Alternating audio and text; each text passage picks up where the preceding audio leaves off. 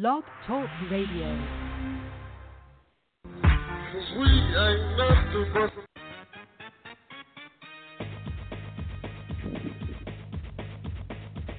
boxing, boxing, boxing, boxing, boxing, boxing. You're tuned into Outsiders Boxing Podcast, where they only gonna give you the realest talking. Boxing, boxing, boxing, boxing, boxing.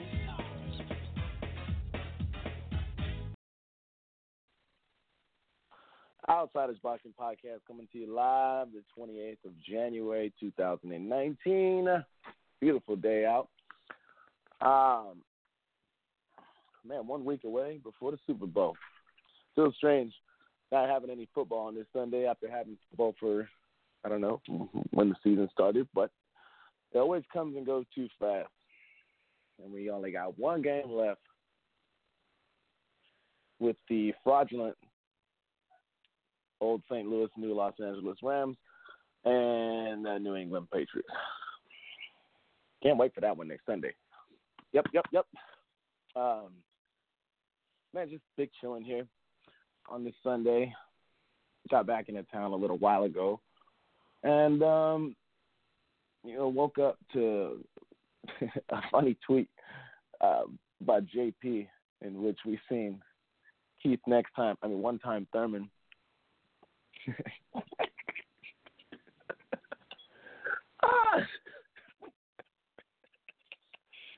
Oh man, I can't even describe the level of how pussy whipped this man is singing this nonsense. You can find it yourself at Family First. Be heavy-handed JP on Twitter. I was really laughing when I seen that, man. Oh Lord. So yeah, my day's been been a long Friday, a long Saturday, but glad to be here in the place to be over here with OBP. So I want to take it to my co-host in the southern portion of these United States, in one, D. Willa Wilson. Willa, happy Sunday to you, my man. How you doing today, brother? Oh, man, good weekend, fellas. Good Sunday, man. I'm having a good one, man. Beautiful day out here, Houston, Texas, man. Got to go experience some fights last night, man. Very exciting weekend of fights. Very, we didn't see a lot of this coming, man. So that when you don't see it coming, that makes for a great weekend of fights, man. I've had a good time, man. Glad we made it official. We've got our boy JP joining as the Outsider Boxing Podcast, whatever we are, aficionado. He's making that, making his debut today. So we're adding him to the team, from the heavy-handed J. So yeah, man, we've got a lot going on. I'm glad to be talking. I didn't, me having a wife of a different culture, I didn't appreciate, the tweet coming from JP early this morning. Obviously, I like when this. JP gets on, I understand because there's some differences between him and I think he's married, his wife. I don't know if he's married, but his girl, where he might have not have liked, fish at one point, but fish is deep in his family, so now he's eating fish. You conform. That's what marriage is all about. Oh, man. I might sing a Swedish song here and there. I don't know what they mean, but I sort of memorize it just to, to make my wife feel good because, that's what you're supposed to do. So, that stuff from JP, he started off. A little snippet? No, I can't, but, and I wouldn't. That's just for the house and that's just for them. But, so JP starting off on rocky soil right now, but, we appreciate him, joining the team big time, man. Not that he wasn't a part of the team, but just officially becoming part of the team. He's not the fam anymore. He's getting his, we're putting his tag on the tagline. So appreciate it. Yeah. We're getting them that OBP tattoo coming up real soon here. So now that he's a member of the team with this aficionado, I want to take it straight to JP, and then we'll swing this whole thing around, see how everything's going in the southern portion of these United States and Central California, or in California, I should say. Southern California, I mean, it's a very beautiful day here in Williston. It's really nice in Texas. I mean, it's a lovely day out here in Central California.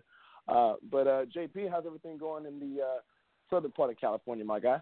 Good. Happy Sunday to you, by the way.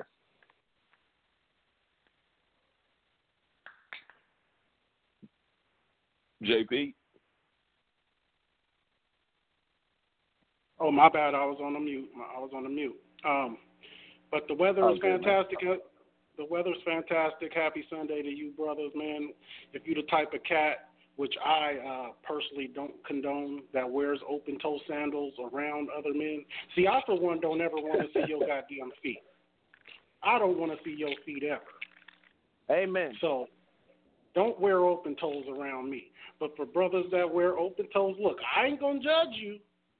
That's just how I feel. But I won't judge you. But if you want to wear your open toes today is the day to wear them. Just don't wear them to my house. But other than that, it's a fantastic day. I do want to thank y'all for having me. I'll let everybody out there know RC and Willow so graciously had me. I asked them, could I come aboard? And I felt like they had a great thing going there. Felt like I could add something to it, and they welcomed me with open arms. So thank those guys for being so gracious. But me being the third person, the third wheel to this thing, I thought it was only fitting that I went about and gave shout-out to some of the great third-wheelers out there, some of the great third legs. We always talk about these great duos, Batman and Robin, and, Shaq and Kobe. But, let's just say for starters that I am the Chris Bosh to you guys' D-Wade and LeBron. No. Now, right. Now, I don't want to be Chris. I don't want to be no. He got a little salt in the tank, if you ask me. So I more so would like to be the Draymond Green to your Stephen Clay before KD showed up. The 73 and 9 team. That's before KD showed up. I also would like to be maybe the Glenn Rice to your young Shaq and Kobe, if anybody remembers that. Mm-hmm. I could be the Sheik Luch to your Jada Kiss and Styles P, right? And the Locks. We know who the Locks is. I'm going to do this one for Willa. I'll be the Willie D to your oh man, I forget my man's name now. Scarface and Bushwick. Scarface and Bushwick. I think Willie D is the second guy. Scarface, Willie D, then Bushwick. But we ain't gonna disrespect you like that. You could also be Lamar Odom to Gasol and Kobe if you partake in any hookers and crack cocaine. But I know you probably don't do that. Whoa. Well, how about this one then, Willa? Help me here. Now, if we talking Goody Mob, would I be Cujo to your CeeLo and Big Gip? I think Cujo might be the main guy, is he not? I don't know about that. Definitely there are even. No, CeeLo is the most.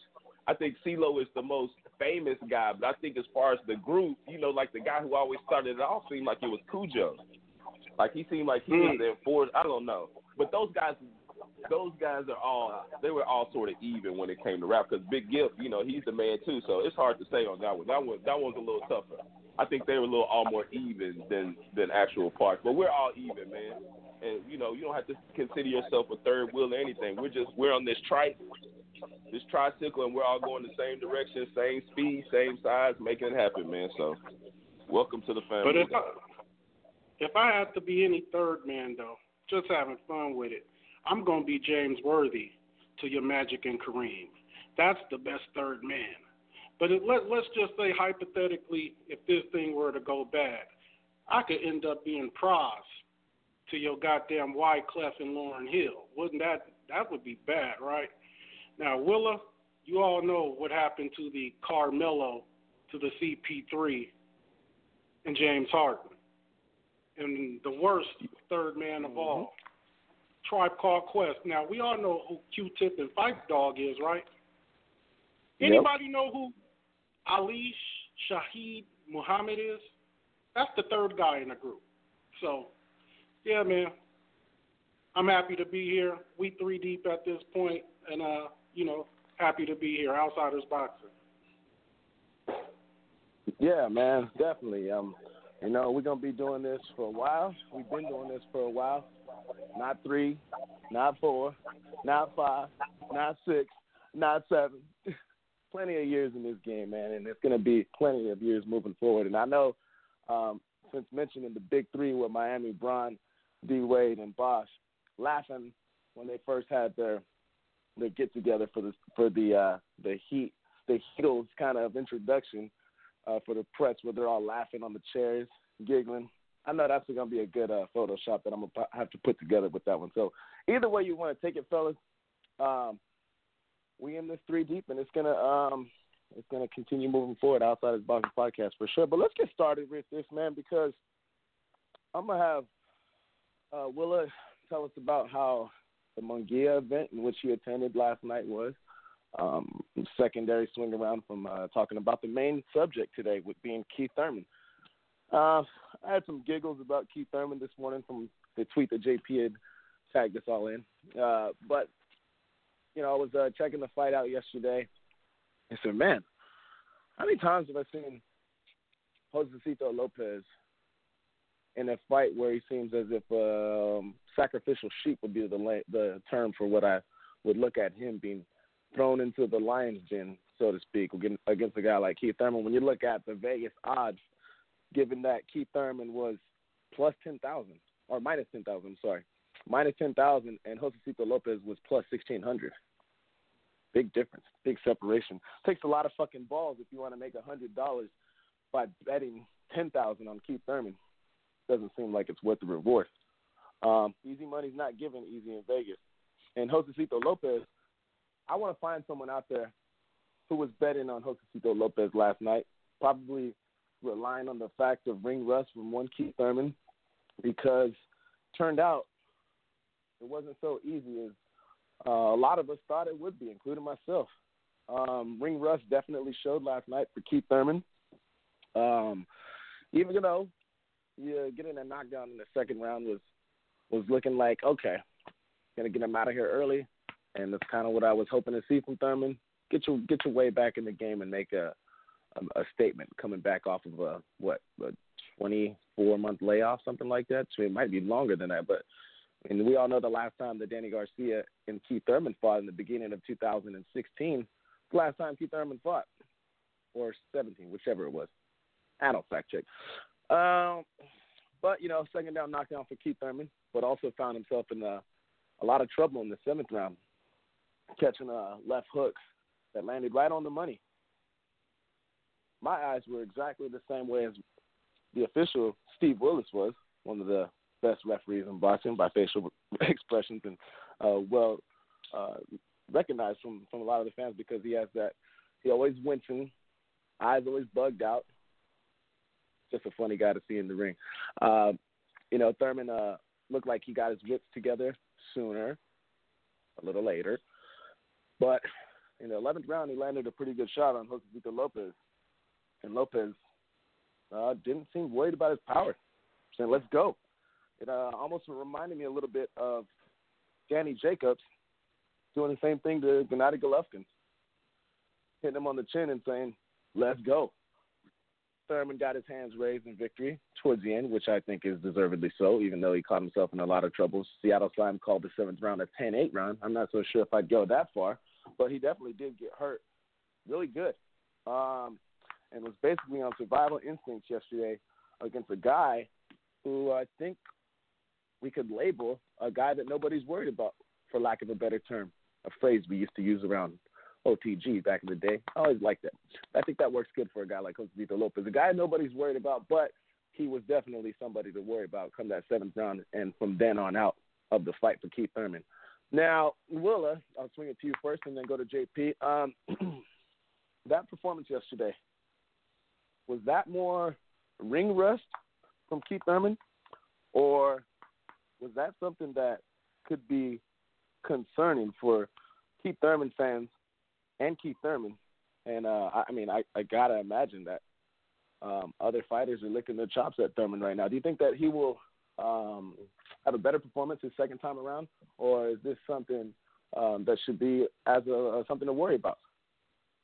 You know, we all were surprised at the outcome of this fight. I think we all had a knockout, but we all knew that it wouldn't be the easiest of easy work. We knew Josecito had some skills, but, he's been knocked out a few times, similar to Adrian Broner. Whenever he takes that next step up, he seems to get, unlike Adrian Broner, he usually gets knocked out. But he had his chance again, and he came in against a guy who hadn't been in the ring for almost 2 years.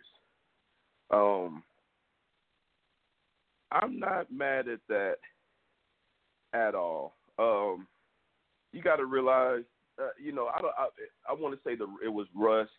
When you're off for 2 years, you're out there. Really, Josecito Lopez came in and was pressuring the whole time. He was coming in for a knockout.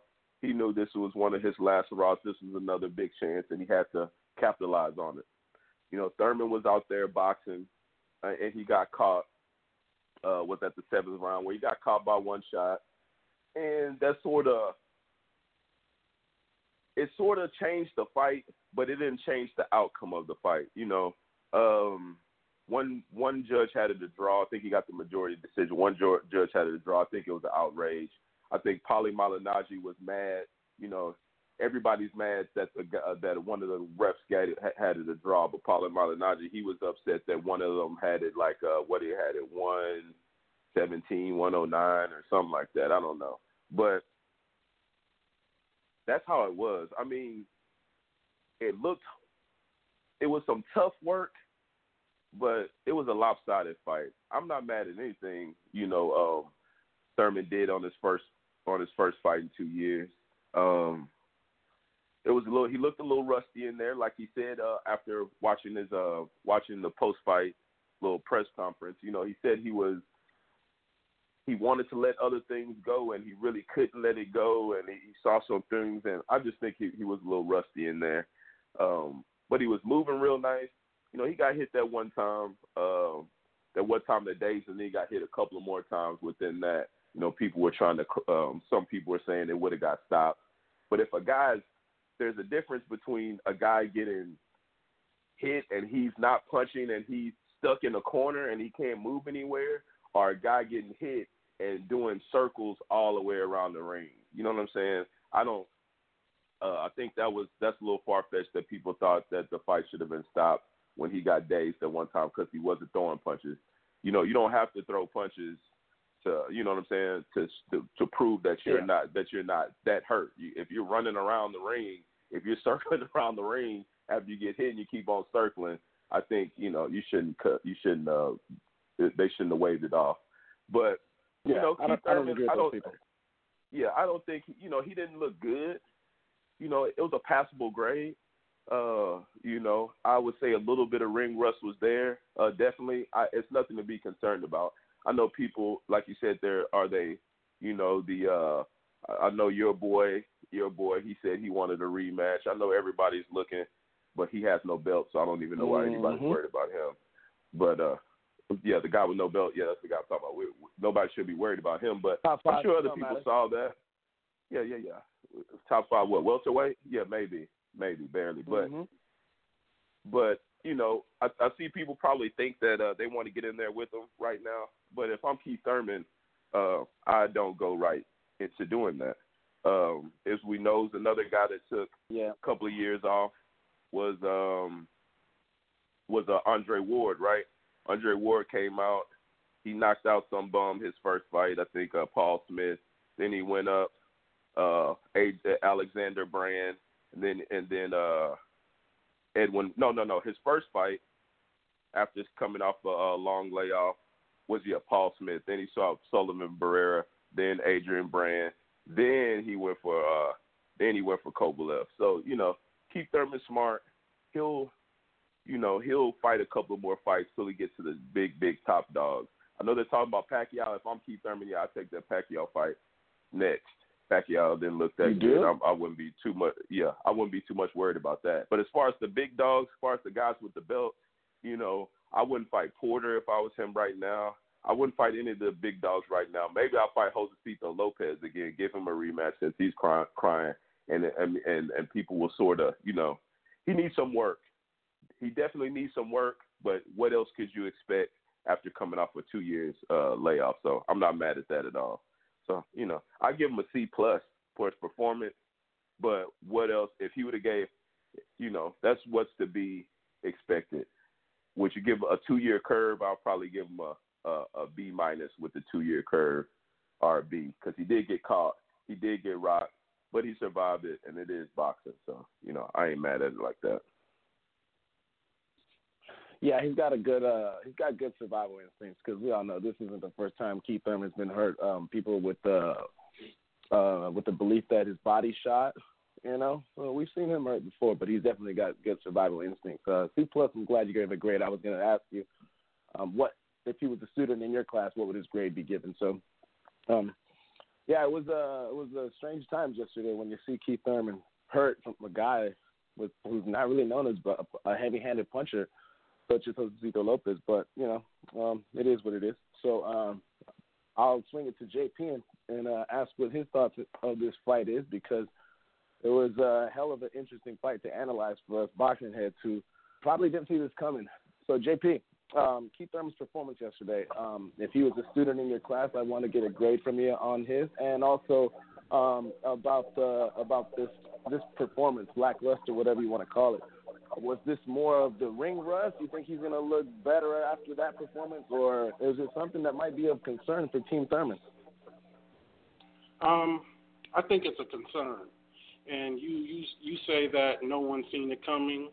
Well, I kind of did, because I know what that love do to you. See, certain guys need certain lifestyles to be who they are. So it's like how Tiger Woods, when he was out there fucking with them hoes, he was Tiger Woods. Mm-hmm. Then when he got busted, you know how the narrative goes, and he tried to be Mr. Daddy and good husband, he started sucking at golf. When Michael Jordan was at his best when he was up late nights gambling.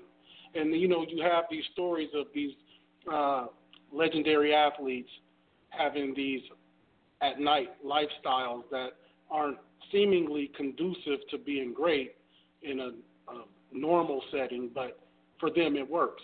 So I kind of thought with, falling in love and falling in the type of love it seems Keith has fallen in, a foreign love at that, where this motherfucker wearing all kind of Aladdin gear, you got to think this is a deep dive. This boy, this motherfucker on a flying carpet. Yeah, he on a flying carpet right now, dog. This a different love. This broad was like a virgin or something. Mm-hmm. This nigga really got some kind of princess up in Nepal from some mountains and shit, and out here doing different types of dances and whatnot. So I thought, 2 years out the game, you in this deep foreign love with a virgin, shit. The skeptics was out for me personally. The skeptics was out for me personally. Now, a lot of people ain't thinking in that cynical, fucked up type of place I be in, but that's how I'm thinking. So last night, to me, man, mm-hmm. I didn't see Keith Thurman. Now, for the sake of my part of this conversation, I'm going to call him maybe Heath Thurman. That's just a regular dude named Heath, maybe from Missouri. Or maybe we could call him Peace Thurman, because that old Keith Thurman one time, we never going to see him no more. Maybe Peace. But my favorite may be Queef Thurman. And you know what that means.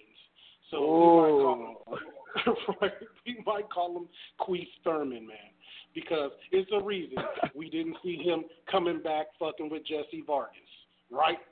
Old Queef Thurman was not because Josecito Lopez is a poor man's version of Jesse Vargas. And guess who Jesse Vargas is a poor man's version of? Errol Spence.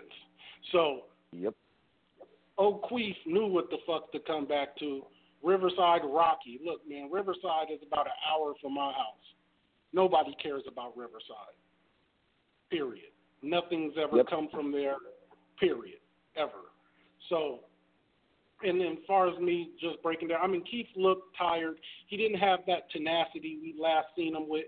You know, Keith used to be explosive. That's where that one time comes from. You know, even when you seen him with Porter and Garcia, the difference in them fights was in the exchanges. Keith was just so pow, pow, like his shit had that different crack to it. And it just, that wasn't there last night. I think we may be going through a thing like Keith tried to be some kind of boxer. That's not who Keith can be.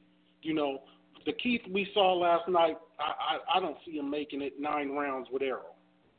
He just didn't have that same tenacity, man. And as far as the survival tactic now, RC, you saying it looked good, it looked like he knows how to spot. To me, he didn't do nothing but run on his back foot. His arms was down. He didn't know how to grab. I think even, who was it, Lennox Lewis said he should be grabbing him or holding right now, you know, because he just was like flailing backwards with no defense. No, I don't know if maybe he wasn't as hurt as he seemed, but he definitely didn't seem to know how to corral himself and buy time without just flailing backwards. Someone with a little more fleet of foot definitely going to be able to catch his ass going backwards. With all that backward shit, you going straight on your ass.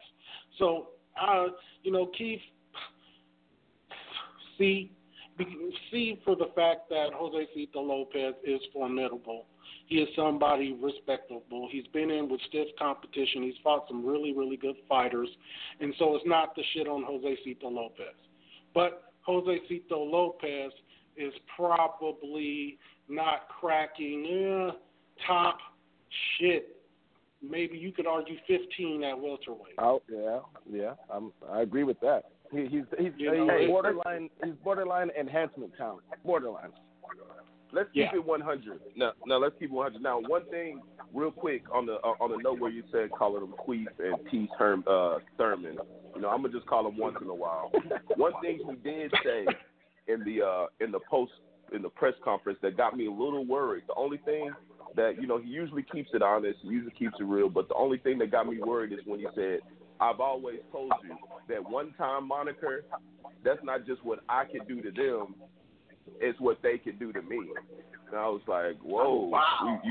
I've never heard you say that, Keith. That's not, so he is, you know, this is more enlightened Keith Thurman. So, you know, and on another note, so we remember when Ward came back, he fought Brand, right? Somebody nobody was really worried about. He came in, he didn't look that good. He didn't look that good, right? Mikey Garcia, he came back and he fought, I had it right here, Rosas or something like that. Guy that had 2 L's fighting, and I think Mikey, he went all 12 with him. No, never mind. He knocked this guy out. No. I'm lying. He knocked this guy out in the 5th round. But it was a 10-round fight. But it was a 10-round fight, you know, sort of different. But you know what I'm saying? Against a guy, you know, that nobody was even really worried about, man. So let's not judge. We can't judge Keith Thurman on anything on his first fight back. He didn't lose. I would ask JP, how many rounds did you think he lost? I thought he lost a maximum of 3 rounds. So if you beat a nigga 9-3, how can we really say anything? Just because you got caught while that one shot, and that, you know, that's his moniker now. One time I can get you, but it only takes one time for you to get me now, I guess. But, you know, I think he did all right. Wow. You know, it's not that bad. It's not that bad. That sense of mortality is something. See, now that sense of mortality like that, like you said, you never heard it, could be a result of that love. You know, motherfuckers ain't out here. Or he might did some DMT or something, but he feels it now. But let's also remember when Floyd took 2 years off, he came back and fought McGregor, and he went 10 rounds with him. So, let's give him a little break. That fight was fake, man. Come on, Willa. That's reaching. Let's give him hey, it is reaching, but let's give him a little break on just his first fight against a guy that was pretty good. Fair enough. Interesting. Yeah, it is fair enough. But I'm with JP on the fact that you got to think of all things considered, inside and outside the ring. And we all got that guy who used to hang out with a lot who all of a sudden he's not around anymore. Like, what happened to him? Oh, he hooked up with that one chick. He's been Mr. Mom washing dishes and all that shit. So it's something definitely to think about. He might have met an older chick that got him locked down. Nah, y'all got I don't know about that. Hey, you be man, quiet over there, man. Hey, it is a reason they take fighters away from their families in training camp. There's a reason. Nigga, that love. This nigga beat him 9-3 though. That pussy make you weak in the knees. That's why they don't even let you have sex. That you ever got some? I'm gonna get a bit. Mike Tyson said that was a lie. You ever got some max top, some head before you went to the gym? Man, I swear to God, you bench press at least 50 pounds less. Don't ever get some double or something. That should make you weak, man. Your jumper be off. Don't ever get no head before nothing. You're right. He and that love, man. That love got Keith. Yeah. I mean, that video that you tagged us in this morning, I think you sent out this morning, JP. I mean, I've seen a different guy compared to. Look, let's look at this. The Keith Thurman we've seen, was that the same guy who looked like an untamed animal at the weigh-in against Danny Garcia with his hair just out there, just looking like a fucking machine of a man, an animal? Like I didn't see that same tenacity from Keith Thurman. He looks like, he reminds me, that Keith that we seen 2 years ago against Danny, that was Ice Cube when he was on the NWA days. And the Keith Thurman we seen yesterday, and the one singing that shit with his girl, that was, Are We There Yet, Ice Cube. You know what I'm saying? And who do you think's making the most money? I don't know. NWA Cube or Are You There Yet, Cube? Look, hey, Keith Thurman is a guy who's always had a ponytail. He's always been light-skinned, and he's always had a list. I don't know why, him getting enlightened and him doing all this is no surprise to me. I don't think that changes anything about Keith Thurman. I think he is the same guy. And we just gotta see. Now, if he looks bad the next fight, then we may be able to say something. But he really didn't. Like I said, he got hit with one shot. The guy put pressure on him. He was hitting him with a few shots the rest of the fight. But really, he was just dancing around him, hitting him with a couple of 1, 2, 3s, and then getting out of there usually. Keith Thurman looked all right. He took a little more punishment than necessary, I believe. But, for your first fight back in 2 years, let's give this man a break, dog. Like Nell Carter said, give me a break. I'm with it, but I just asked this question. I think we can all agree that Keith last night would not have beat Jesse Vargas. So how far off is Jesse Vargas from the top of the welterweight division? You know what I mean? That's kind of the comparison I'm kind of Adrian Broner? The one who actually beat Adrian Broner, and we all know it. We don't know it. All I can go, I'm a fact guy. I don't know about that. I like Jesse Vargas. He's a game competitor. I always like that guy. But Josecito Lopez is definitely a diet version of Jesse Vargas, and that's not a good thing. But, fellas, we got Janelle with us who wants to touch on the subject. And I want to take it to Janelle and get the inside the mind of a fighter's opinion of what we've seen from Keith Thurman. It sounds like Will is defending Keith Thurman more so than JP. I'm a little on the fence, but I definitely consider everything all inside and outside the ring and how guys end up changing, because yesterday looked like a different guy that we're used to seeing from Keith Thurman. So, Janelle, I want to take it to you and see how everything's going first and foremost. And what's going down with you on this Sunday, man? Hey, what's going on? Well, basically, I'm here packing. I'm going to go to Singapore tomorrow. But I agree with what every one of you guys are saying, because there was pieces of it all. It was pieces of Thurman's rust. as far as his timing and stuff. You know what I mean? Again, because I think old Thurman would have stopped that guy. When that guy got stopped by Berto, he even stopped by Madonna. And who was the other guy that stopped him? I can't tell you right now. But, I mean, he was rushed as far as the timing goes. But as far as him getting hurt, he's always been hurt. He's been hurt by a wasp of colossal hurt him to the body. That Italian hurt him to the body. And who's the other guy who hurt him? And he fucking ran. You know what I'm saying? He ran. This is why everybody that actually picked Spence to him, including myself, because Spence is relentless, and he's a killer to the body. You know what I'm saying? And Thurman got hurt for the first time upstairs. He got hurt for the first time because he never really been hurt upstairs. And that's not rust, him getting hurt. That's not from rust. You know what I'm saying? I mean, so in other words, it is a concern fighting a guy like Crawford or a guy like Spence. Or even if that was Garcia last night in the ring, I think Thurman would have had some serious problems. He could have really even suffered something, you know what I'm saying, severe. So it had to do with a bit of rust as well as it's a concern. You know, so of course he was rusty. Only real great ones come back after 2 fucking years and still look dominant against elite competition, like a Sugar Ray did against Hagler, which is like, and Hagler was like a fucking monster at 160. But that's just really rare. You know what I mean? So, of course, he was rusty. His timing it just wasn't there. His reflexes wasn't always there either.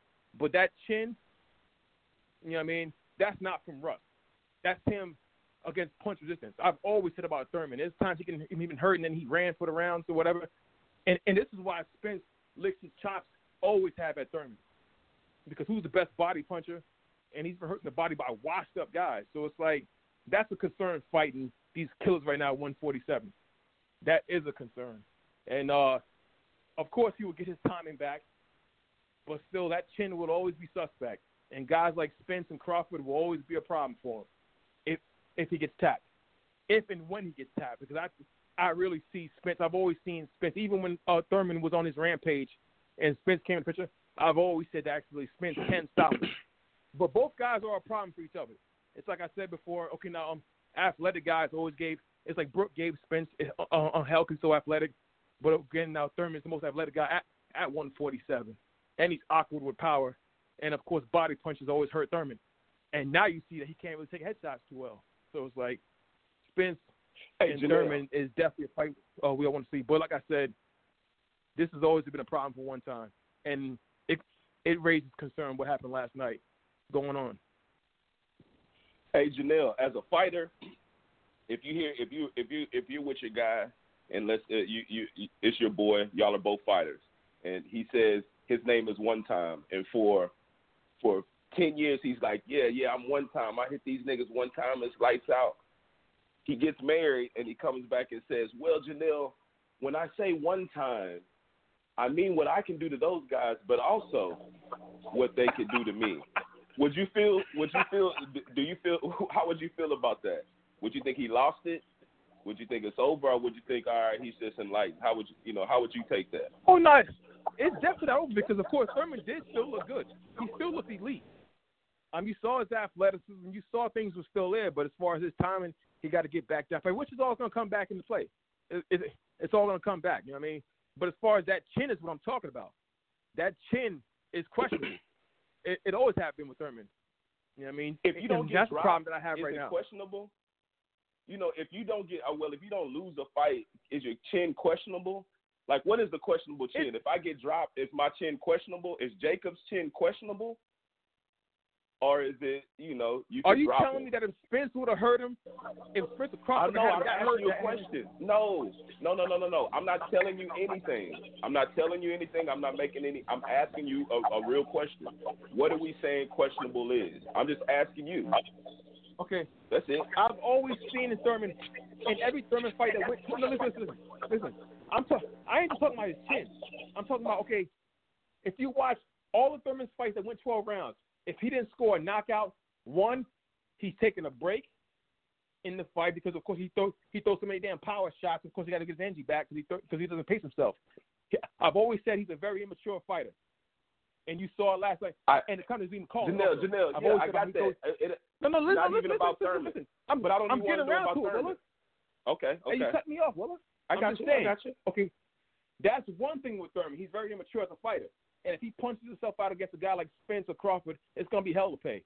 And this is why I've always said, actually, I was able to take that fight with Thurman because Thurman had the style to make Floyd young again at one point because he loads up so much. But it's very dangerous because if he does land, it can be lights out.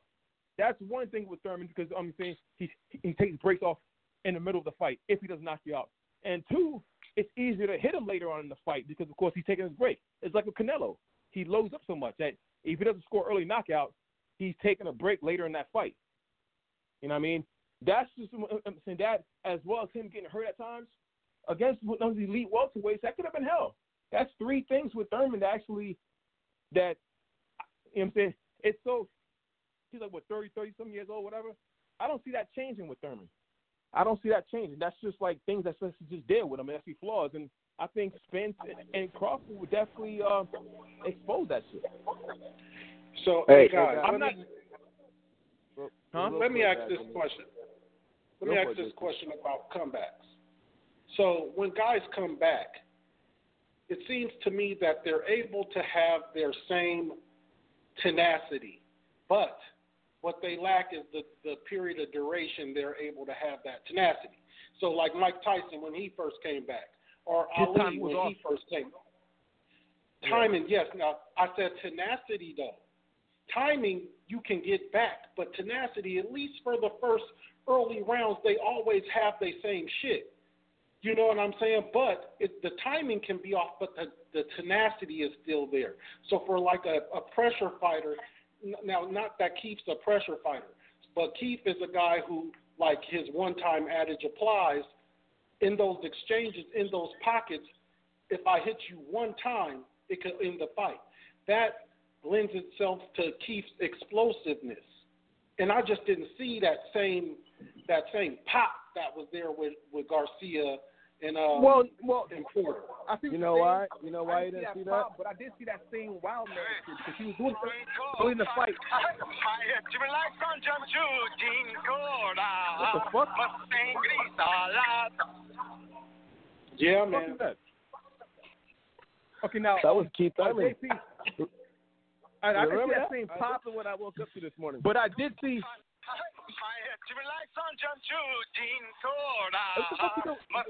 Hey, you bugging right now, Willa. Hey, but you know, that's how that broad got opinion like that, man. I did see as far as on the same wild man shit. If you see early in the fight, he comes out looking for the knockout early, and it's like with Foreman and Tyson, it can backfire. If you don't get that early knockout, of course, I don't care what kind of cardio you have, you're taking a break. I don't care who you are, what you do for cardio, unless you're on some serious PEDs, you're going to take a break in the middle of the fight. But here's too much. Here's my reply to that. And that Thurman was still there early in the fight. It was still there. Now, his I didn't see it as much. I saw it, man. Not as much. No. I'm not saying I ain't saying the same pop. But you saw that same wild man shit. And that if he doesn't land a knockout, if he doesn't score a knockout, he's taking a break. And which he did later in the fight. It happens, man. I don't care. It happens to anyone. I don't care what your cardio is. And that's the reason, like why I see problems for guys like. I mean, he would have a problem with the top guy. But that as well. But I mean, he will get his timing back though. He will get his timing back. Here's my thing to that though. That early stuff. That's what makes Keith actually really good. Because to me, that's what Keith. That's what as Keith, well as exciting. Yeah, you're right. It makes it good and exciting. But see, it can backfire on him though. It can backfire if he doesn't score early knockout. That's what Keith uses that to tame them guys. So in Porter and Garcia, they both came out hot, right? But Keith, even when, like Paulie Malignaggi always says, even if you miss a punch and that punch goes by a guy's face and he feels that breeze and he know you responded properly to his punch, he's on alert now. So when even in them early rounds versus Porter and Garcia, Keith was able to tame them niggas. Like, he tamed both of them motherfuckers, like, within 3 rounds because of how he was going off on them. And so, to me, he never was able to tame Lopez. And that's the alarming thing to me. That's where the alarm comes in. It's because his timing You know the was thing, off. JP? His timing was off. One second. Hold on, Janelle. You know the thing, JP, is even I was not the biggest Thurman fan, especially, when he had that fight with Garcia and all. But I could never deny the fact that whenever he was in a big fight, he brought the pain. To Sean Porter, he brought the pain. To Danny Garcia, he brought the pain very early. And, I don't know how Garcia survived that chin shot. But, the kids nowadays like to say, whose man's is this? And, I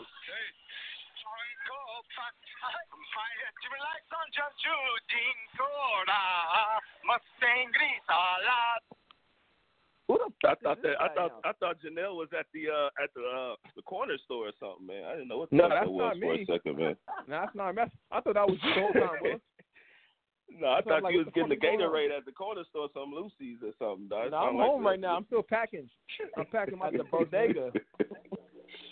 Now look, man, my wife is Jamaican, bro, but I'm you ain't Jamaican gonna never myself. catch.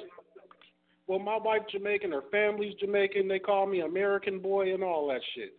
But you ain't gonna never catch me around here talking some man, Rastafari, whatever. You ain't gonna never catch me trying to do that shit, or never catch me trying to bump no Bob Marley. Like I got to keep it real. They know I'm staying true to my family, shit.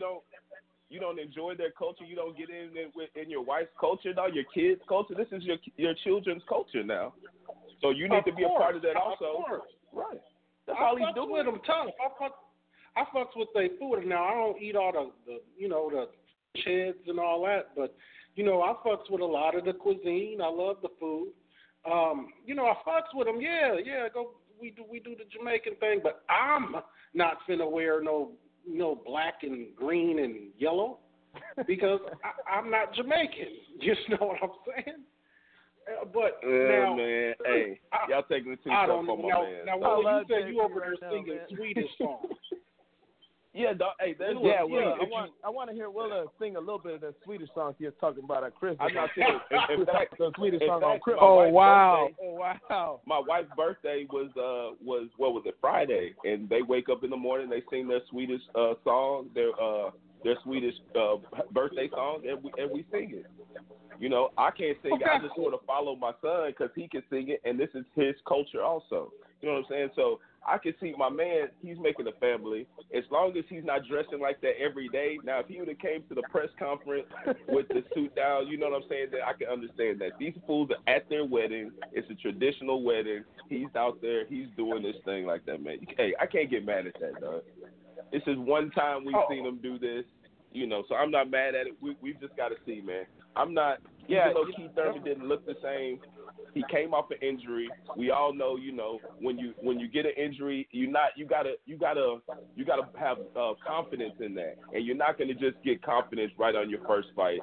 I think he felt good, but another thing that I did see in the press conference, now he was talking about his hand being swollen and maybe having to get X-rays, and if you look, if you watch the press conference, he keeps that left hand ducked under he keeps it under his other arm the whole time. And when he tries to open the bottle, you can see that his hand might be fucked up again. So don't be surprised if we hear that this boy Keith Thurman is out again. Yeah, now, he should have took a page out of LeBron's playbook and brought out that soft cast like Bronny did after the finals after the Warriors. Now, hey, RC, let me ask Willa a question. Now, one thing I noticed about Willa. One thing I noticed about Willa is now Willa seems to put on his cape when he seems to have some attachment to real life about something. Now, let me ask a question, Willa. Is Thurman a part of the curly head revolution? Is this why you seem to cape a little hard right now? Now, Thurman definitely is a part of the curly head revolution because he is what? A mixed kid. Now, but Thurman was before. Shit. But Thurman was before there, and Thurman. I've been watching Thurman for a while. You know what I'm saying? So I am a fan of Thurman. And you are right. When I feel something that's more personal, I play it more personal because I, JP, am a human being and I have feelings, dog. So when I see a guy doing something that he's supposed to be doing, I'm not gonna let you guys out here bash the man for showing this true love. You know what I'm saying? But will it backfire him? It might. But we've got to see. So, he is curly hair. I do like him, but he's too old for that. He's 33, 30 years old. I can't look at him like a son. I can look at Mahomes and these 18-year-old kids. I got some partners with 18, 19-year-old, 20-year-old kids. So I could do that, but he's too old for that. But, so I fuck with him, and I take it personal because, I am a guy with the wife of another culture. So. Yeah, me too. But you make a good point, Will. You make a good point, Will. That I would be real concerned if not only Keith Thurman is been away for so long, but if I see him just start pulling up, rocking this Aladdin gear that we've seen to the gym and on regular occasions, I'd be very, very concerned. It'd be alarming to me. If we see him, next thing you know, he's gonna be praying like 17 times a day. Hey, he might be, but at then he also was speaking. He was speaking a lot about Black History Month and Black history. He mentioned like Martin Luther King a couple of times. He mentioned Malcolm X. He mentioned a couple other people. Thurman is a smart ass motherfucker, and I don't know what's going on with him, and that's why we've got to see. Because this guy might be, I like him. And if y'all watch his press conference, he's talking a lot about, Black people. He's talking a lot about, he talks a lot about a lot of things, man. This guy, he seems like he's a well-read guy. Seems like he's a very smart guy. Let's hope he hasn't lost his edge. I'm not going to say he has because he's just coming back off an injury. So I'm not going to say Jesus Christ. Willa has on a super tight onesie right now with a cape made out of spandex.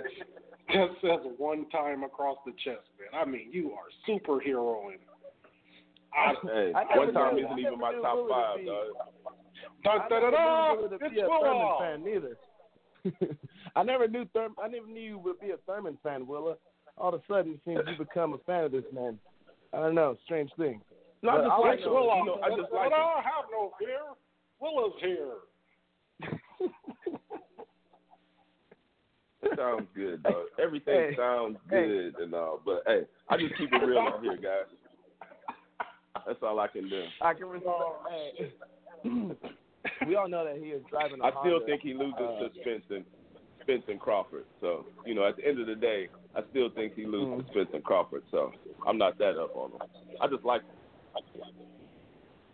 Yeah, I really hope he fights Danny Garcia, give him that rematch. The guy's licking the chops. Like Freddie Roach said, he said that if we can't get Floyd, that Thurman's the second option. So Pacquiao part of PBC, very possible. I don't know. The way he looked yesterday, I don't know. But is he Puerto Rican, RC? Is he Puerto Rican because his outfit was it Puerto Rican or America? No, don't do him like that. That was I don't know what that other shit was, but that's definitely not Puerto Rican.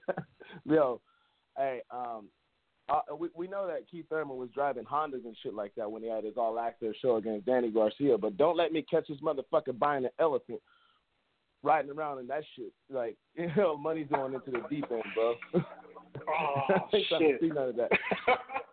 I ain't trying to see none of that. Hey, the way Keith Thurman stacks up, and we don't want to see you in no sweaters. We don't want to see you in a white button down with a sweater over it either, RC, and some khakis. Turtlenecks or what? Yeah, exactly. I don't want to see either. Yeah. Oh, man. This motherfucker. You're like, where's all the mayonnaise at, Willa? I need some extra. No. Mayonnaise, exactly. Put mayonnaise on sandwiches and shit. Ain't no white she-devil getting me like that. I guarantee it. I got the hot sauce button on my watch, bro. Fuck all that.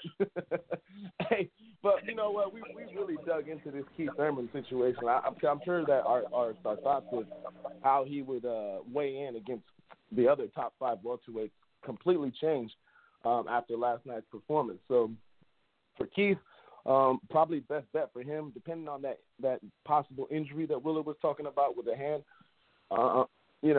Might just Oh, shit. Yo, still there? Yeah, we here. Some technical issues going on with this bullshit going, but all right, cool. You know, I don't know how he's going to stack up against the other guys, but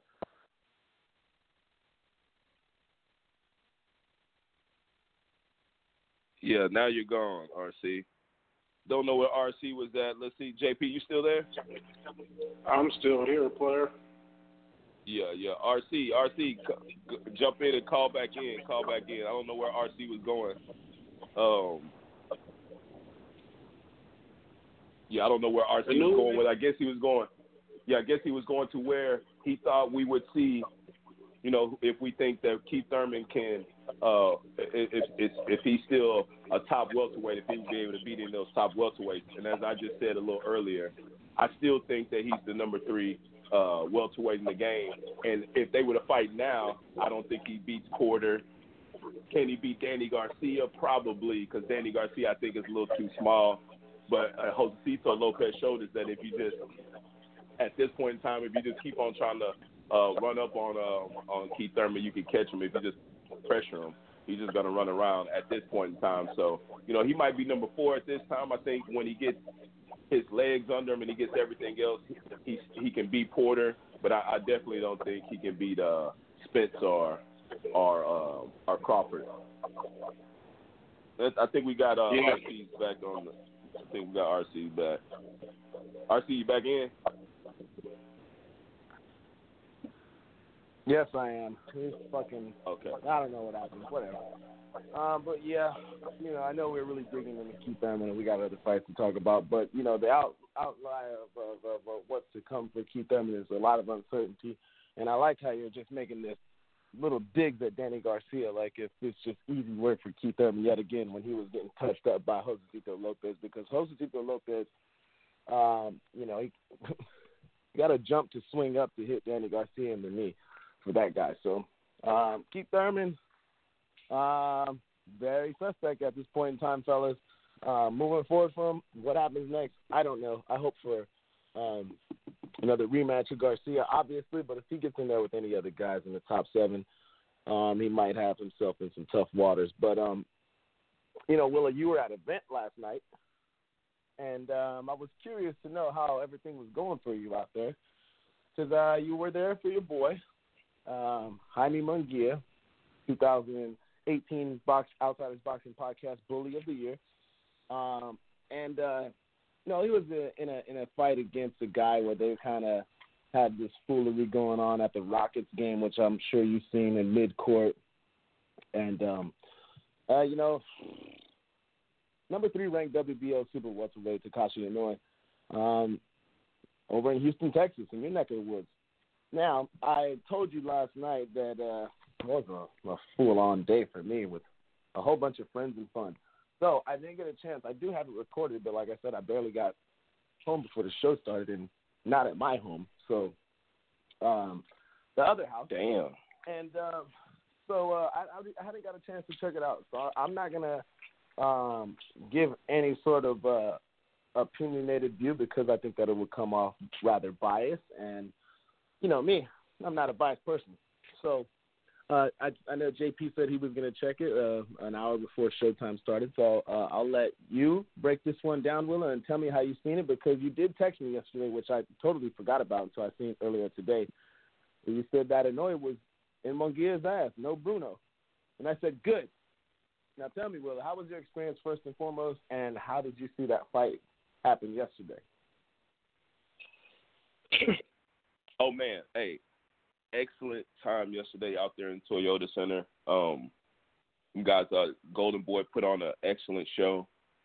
How I got the tickets, I was going to buy the tickets, but I listened to sports radio all day, called in and won some tickets, right?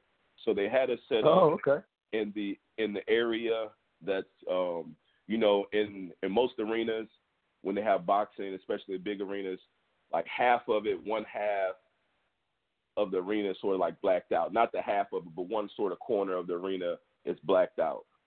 So they gave us tickets for there, so you sort of have to rechange your seats. So we we went from like 101 to, which is like on the side.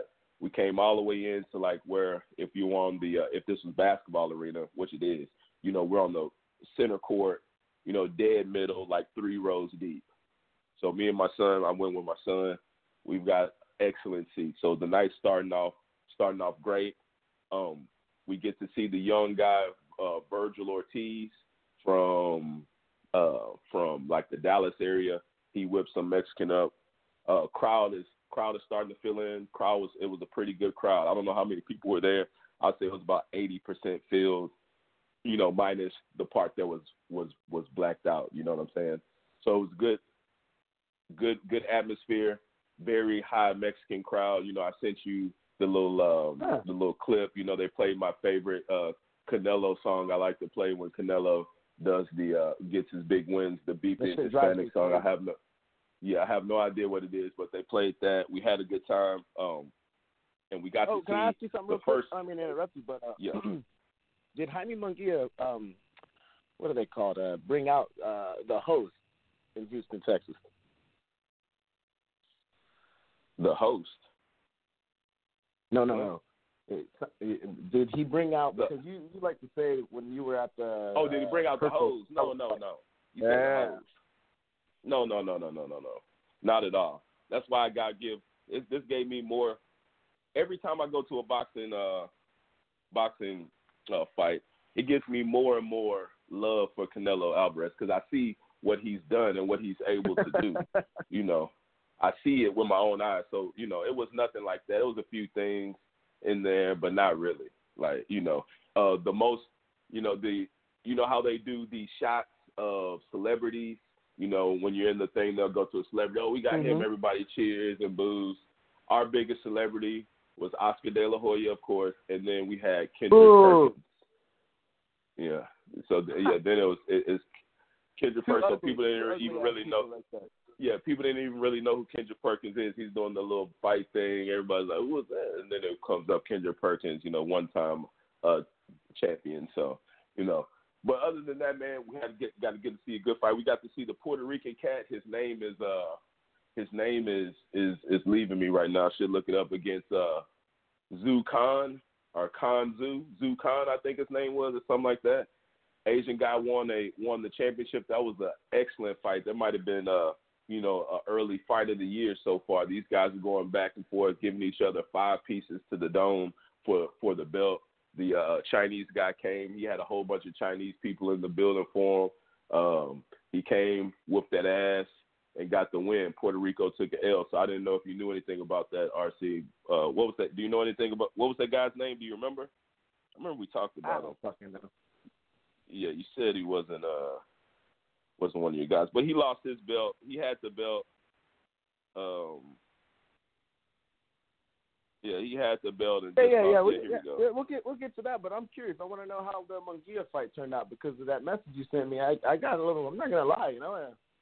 People looked at me and they're like, "Why are you smiling at your phone? Did someone send you a picture or something?" Nah, you know, my boy said that this Mexican guy I don't like was getting that work in the ring. So, you know. Yeah, okay.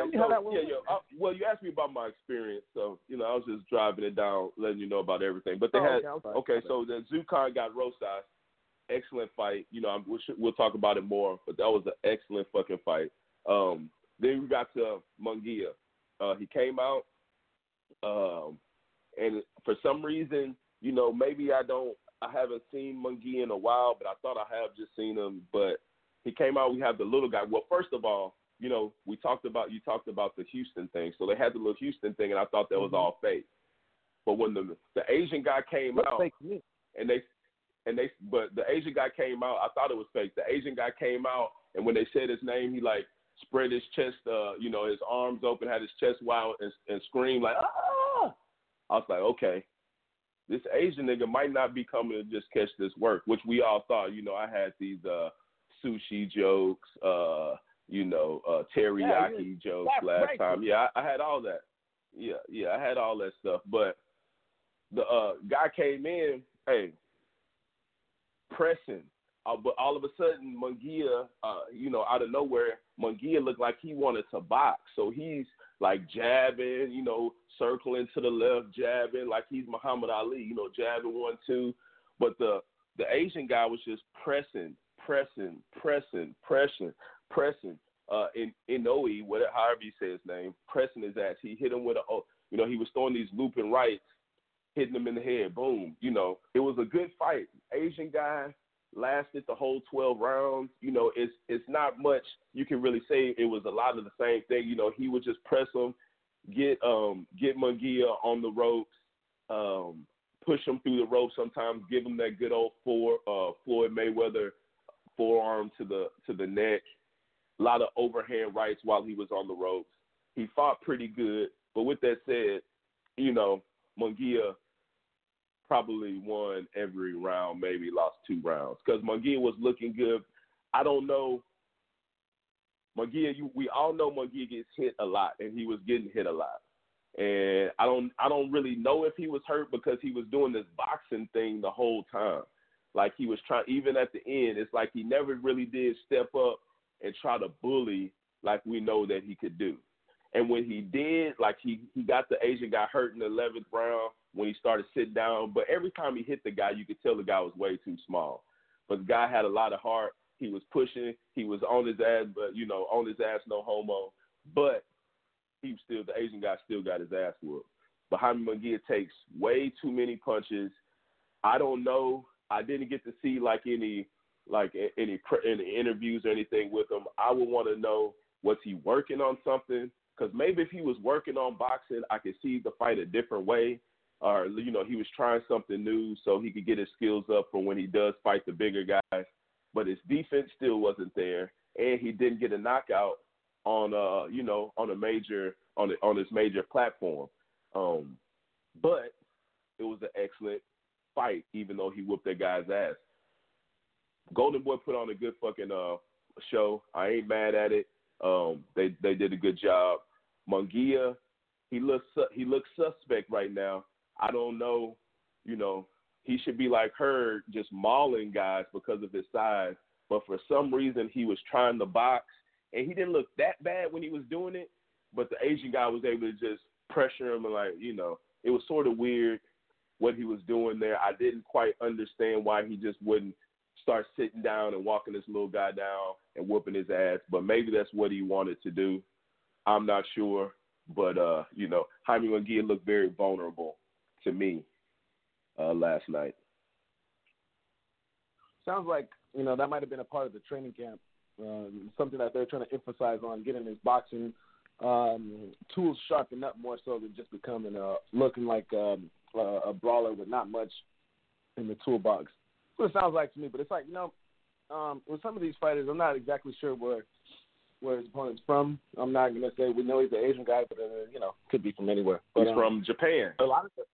He's from Japan. Okay. If he's from Japan. Yeah, that's why the sushi and all those jokes, yeah. From the Rising Sun, we've seen some of these Japanese fighters come over, and it's not a stereotypical term or anything like that, but, if you look back from a guy in your state that I really don't care much for,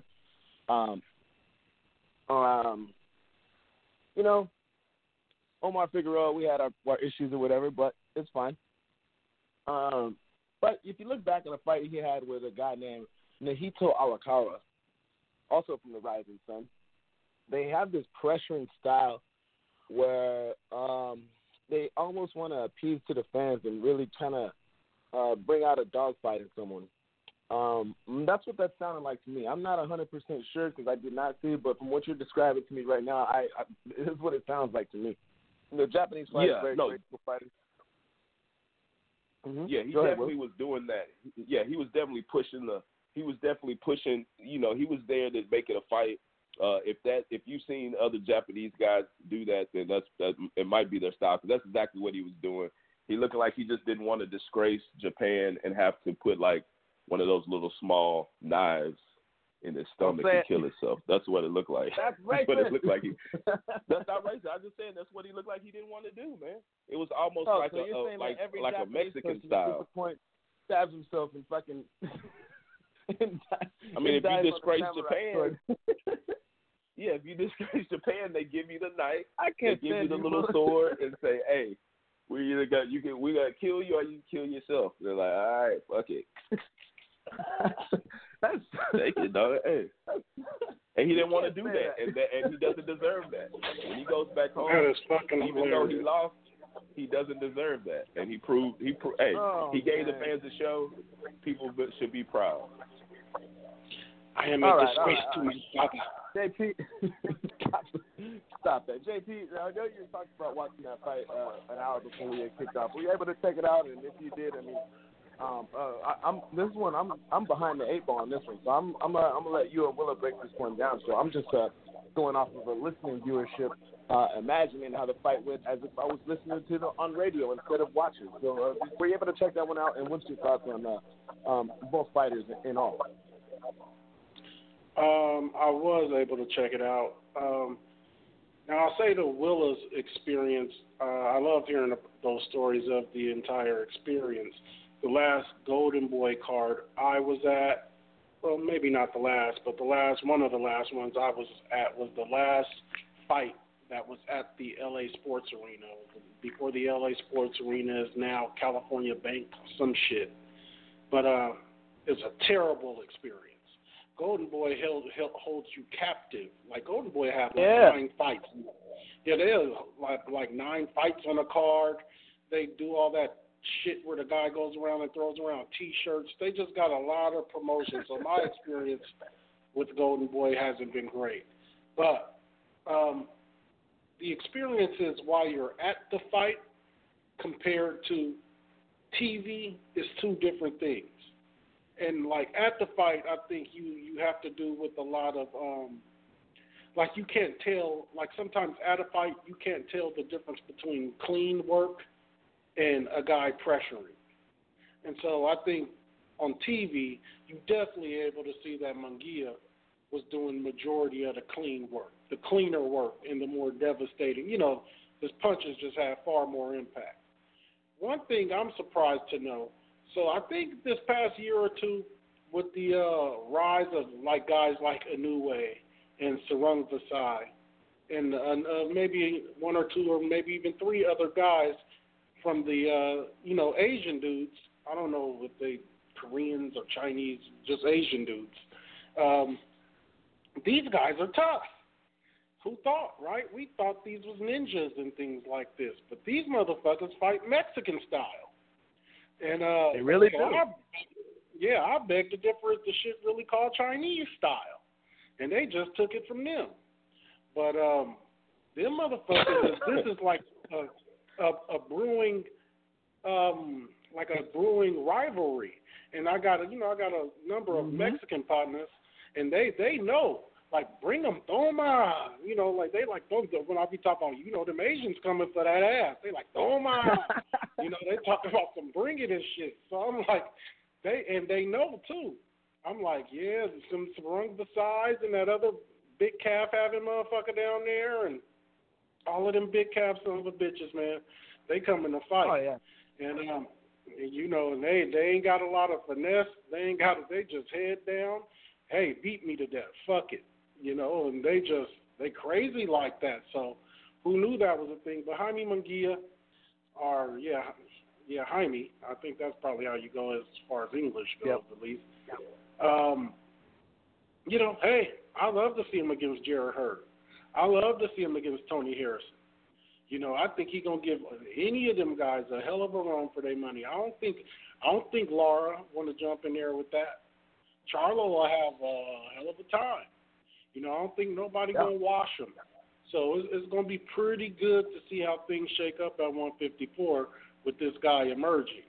Somebody going to have to see him soon. Ain't nobody really seen him yet, but they're going to have to see him soon. Well, Saddam Ali has to see him. That was his break. That was his coming out party against a little guy.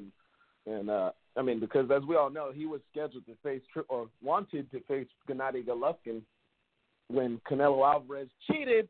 He got in trouble for clenbuterol, and They just didn't approve the Nevada State Athletic Commission.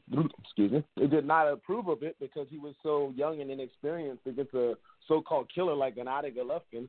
So, we haven't seen him in that level. You know, you could say Saddam Ali's a big name, and Willa likes to make jokes about how he beat the shit out of Miguel Cotto, but even though the guy finished the fight with a torn bicep, Saddam Ali, to me, has always been a clown. I never thought of him as anything special.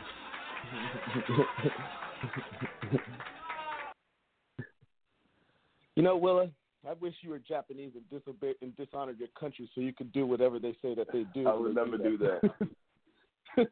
I would never dishonor my people. But, you know, I was probably seeing two screens last night when I tagged Willa in a post about the WBC mandating, I believe so. I can't remember off the top of my head. I'm just going verbatim, but it was about Charlo and Munguia looking like that's going to be scheduled moving ahead forward. They definitely will tell us a lot. Yeah, they said they. I think De La Hoya said something about having it in the H. Canelo versus Maul, Munguia versus Mel in Houston. You know, that might have been, you know, just some bullshit salesmanship, but that would be an excellent fight, man. Hey, I like Munguia. He's 22 years old, I think. Young cat. He's not ready, man. He gets hit way too much. I agree with what JP said.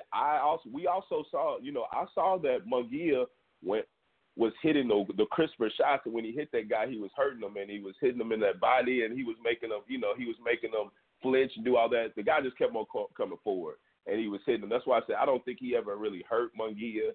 Maybe once, but it was hard to tell because he was moving the whole time. So he would get hit a couple of times and like sort of back up, and the guy had him backing up. You know, it was, you know, like you said, he had that Chinese style or that Oriental style. I don't know. They say that's racist to say Oriental now, but he had that Far East style. And, you know, but Munguia, whenever he sat down on them shots, really, he was moving the little guy. Yeah, Oriental, that's what we used to say. But now I think you can't say that no more for some reason. Do they still say that no, shit they in the don't. South? No, you're not supposed to say that. But when I was a kid, we said it. What does that shit I still even remember mean? it. I don't know What does that exactly. even That's why they say that you're from the Orient, dog, wherever that is. Hey, remember the ramen? It used to be a pack of top ramen that was Oriental flavor. Exactly. That's bay leaves and spices, dog. Hey, look, man, I'm just saying. If I catch Keith Thurman somewhere on a corner sitting Indian style, snake charming a couple cobras, then we really know. We really know he done fucked up. Hey, leave Keith Thurman alone, dog. We're talking about Munguia, who I think is too young, dog. Oh, man. Man. I can't get that out of my head. This is the first thing I woke up to and seen JP tweet. I started laughing. I'm never going to forgive Keith Thurman for this. He needs to get like that guy Kip from Napoleon Dynamite and and get his do-rag back on, because that Aladdin shit ain't flying with me right now. Yeah, man. Yeah. I'm sorry. Oh, I'm sorry. I like Keith Thurman, man, but this shit right here, it's going too far. That fool was at his traditional wedding, dog, of a princess or something, and the whatchamacallit. Yeah, they were over there. He was over there doing his thing, dog, eating and shit, dog. Hey, let him live. Let's talk about Munguia. Let's talk about Munguia and how he got. If JP thinks he gets hit way too much, and how is he gonna take hits from Jamel Charlo all night? Is he just that big where he can just eat them? Yeah. Yeah, you're right. I don't think you know what, guys? I have a fourth grade humor at sometimes. But I'll just be real with you. You know, Munguia, I don't look at him as the most highly talented kid. I mean, I just look at him as a bully who got very fortunate. Now, some people like to believe things happen for a reason. I'm not that kind of guy. I don't believe that the first, ship that went to space was based on hope, science. And since prayers cannot get that ship to space, things of that nature. And when I did see his coming out party against Saddam Ali, Willie, I'm sure you remember this very vividly because you're a Saddam Ali fan for reasons I can't explain. That Saddam Ali, because that nigga's American, dog. Goddamn, he's Olympian. He fought for our fucking country. Yeah, that's debatable. Show some respect. No. To the world kids, Saddam Ali, dog. They set him up, put him in there with Jaime Munguia when he was raw. God. So all he's doing is throwing punches and putting pressure. You know what I'm saying? Disrespecting Ali like that. Come on, man. Go ahead. I'll let you continue with. He fought for the fucking country, RC. Saddam Ali. Okay. You know, Saddam Ali, look, I was going to get to say I wasn't going to disrespect him or anything, even though I don't like the guy. In that fight against Munguia, he had a little second wind in him where he tried to fight back and connected once or twice or thrice, and that was concerning for Jaime Munguia because you're clean-cut watching this guy and took shots that was unnecessary to take, and if you think about higher level of competition, how he would react to some of those punches, I find that slightly concerning, to be honest. Even though I'm not a big fan of Saddam Ali, and I'm not a big fan of Jaime Munguia, and I loved when Jaime Munguia beat the shit out of him. You know, you got to take the good with the good and the bad with the bad. And with Jaime Munguia, RC, fuck that. Did you like when Ali beat the shit out of Miguel Cotto? Huh? Yeah. Talk about a guy putting a do-rag on. Willa got real. Here comes the cape putting back on again for Saddam Ali. And you know what? I'll go for fucking America. What did he do to Cotto? Really? What did he do to Cotto? Nothing. I mean, you know, he was walking away with the big bank and the big titties at home. So ain't nobody worried about Saddam Ali and the big bushes that the bitches he be fucking with the big bushes down low. Nobody worried about them hairy hoes. Let's not take it there. Cause unlike De La Hoya, you know, who might mess around with a woman in a dress, Cotto just sleeps with men. Cotto just sleeps with men. So let's not go there. Oscar De La Hoya put spatulas up his ass in front of hookers and freaks them out. So you tell me. As long as there's just one penis involved, I'm not here to judge. Hey, all I know is this: if you're gonna scare off some hookers who are used to seeing some nasty shit on the regular, you gotta be a nasty sick freak, Oscar De La Hoya. He probably is. Dirtbag. He probably is. As long as these weren't transgenders, I don't really care though. Who knows? Oscar De La Hoya playing around with kitchen utensils. Scumbag, I'm surprised you didn't seek him out yesterday and get one of your photos and, you know, talking about the GOAT of Mexican boxing. Did you at all get anywhere close to this guy? No, I wasn't close enough or I would have. I'd be like, Oscar, hey, put it in. Hey, because Oscar is one of the reasons, him and Roy Jones are one of the reasons I started loving boxing, dog. I can't disrespect this guy, dog. Like I said, if he's in there with a woman or women, you know, I'm not here to judge. Would I do any of the stuff that he's doing? Hell no. But as long as it's two consenting adults and one is a man and no other men are there, I don't really care, dog. I don't even care if there is men there either at all. But you know, I don't care that either. But there's levels, and Oscar, he's still above water with me. Okay, all right. You know, we can, like I said, when we talk about these subjects, we could just go all over the place. You know, we're talking about Jaime Munguia, we talk about Saddam Ali, we talk about Oscar De La Hoya and spatulas up his ass at Six Freak. You know, we can go all over the place. You know, bottom line is if it comes down to a fight with young male Charlo and Jaime Munguia, I think Jaime Munguia is going to get exposed. Now, I could be wrong, and you know, or if he's in a fight, God forbid, with Jarrett Hurd. You know, Jarrett Hurd, that's my guy. I like him, the champ. I fucks with Jarrett Hurd. He's a really cool dude. I was chilling with him when we went to our event in Los Angeles for the Bunny and Garcia fight. Jarrett Hurd's a really cool dude. I like him. And, you know, fight of the year. I think Munguia is stronger than Hurd.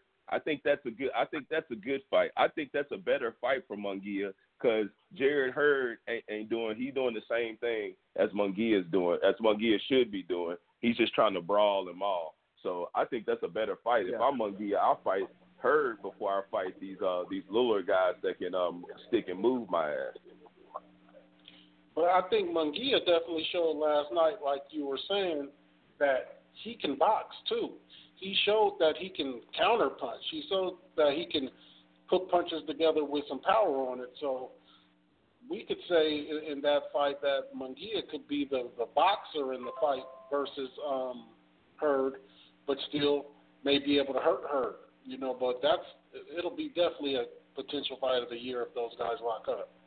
JP, yes, JP, what do you think about Hurd's style? Because, we talk about Hurd every so often, and like I said, there's no special effects with Jared Hurd. He's going to do what he does, and, hey, if you're going to put some pressure on him, he's going to pull back, and he's going to cock back and land some heavy hands.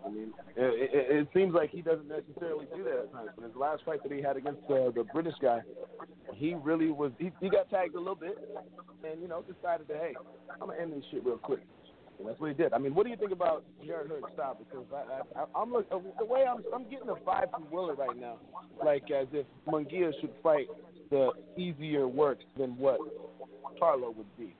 I don't know. That might just be me. Now, I don't know if you'd say Hurd is the easier work between the two. I think right now with Charlo coming off a loss to Tony Harrison, right? Yep. Yeah. Hurd would definitely be the favorite, at least in my estimation. So, but as far as stylistically goes, you may think that Charlo, but dude, like we talked about last time, Caleb Plant is far blacker, quote unquote, in terms of fighting style than Charlo. Charlos aren't fucking slick. Let's kind of throw that out the window. Just because they black, don't make them slick. Them dudes are actually not slick at all. They're very fundamental. They're like almost Kovalev-esque to some degree. Not all the way, but I would say a guy like Triple G has far more punch variety and slick, able to set up work and get off work, especially at this point in Triple G's career. You see him doing things with an uppercut, and these guys can get really 1-2-ish. Like I'm just 1-2, all night long. Now that's not all they do, but they're not slick like that. So, Jared Hurd's style for a fan with Jaime Munguia is far more better, I think. Now with Charlo ain't going nowhere. Charlo ain't gonna do what Keith Thurman did last night. I ain't never – maybe the old Charlo used to be like that, but this new Charlo, the one we've seen for the past 2 years or more, he's not on the back foot. So, I don't know. I would like the Hurd fight more with Munguia. I think it would be just who could hurt who. I think that Munguia showed last night that he's definitely a better boxer than Hurd because I don't think Hurd can box very much. He's just going to pressure you to death. I don't know if he has extreme powers, just like an accumulation. It's a machine. It's a machine.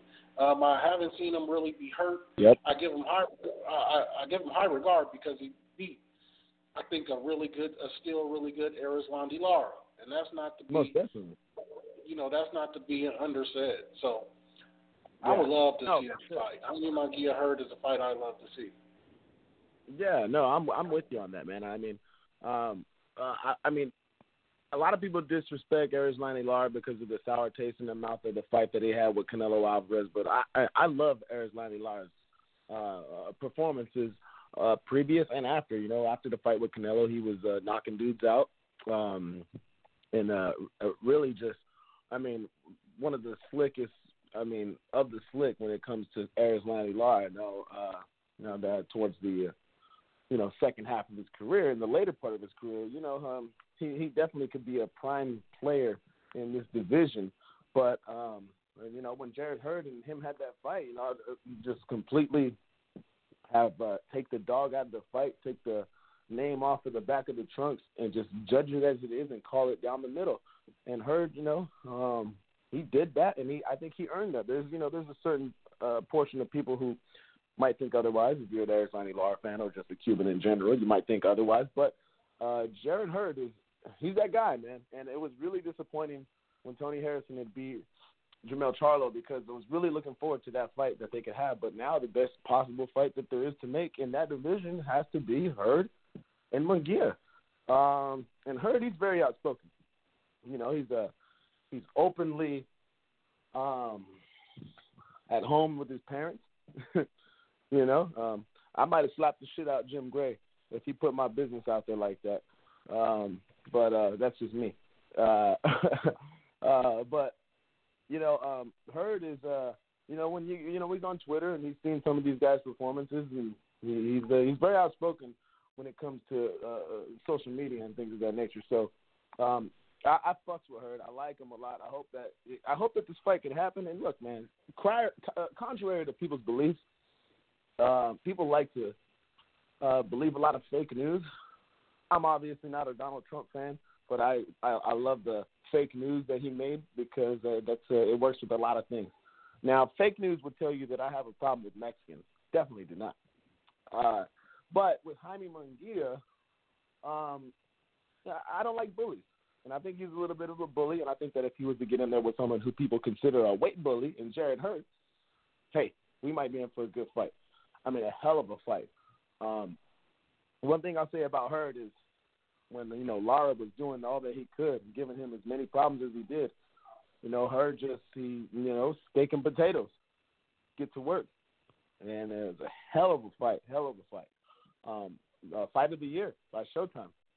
When I watched it with a group of friends who were casual boxing fans, had no idea who was who. I like to observe people's opinions and things like that, like a social experiment. And I know what the outcome was going to be. At least I thought. And I like to hear what people think. And you hear it's like how you hear silly people talk about Marcos Maidana won the fight against Floyd Mayweather the first time. I slap the shit at you. But when I hear stuff like that, it's funny to get the outside perspective. Now, if it was to come down to a fight like this, am I going to pick Jaime Munguia to win? I don't know. Am I going to pick Jared Hurd to win? I don't know. We'll keep that one on closed tabs until it happens.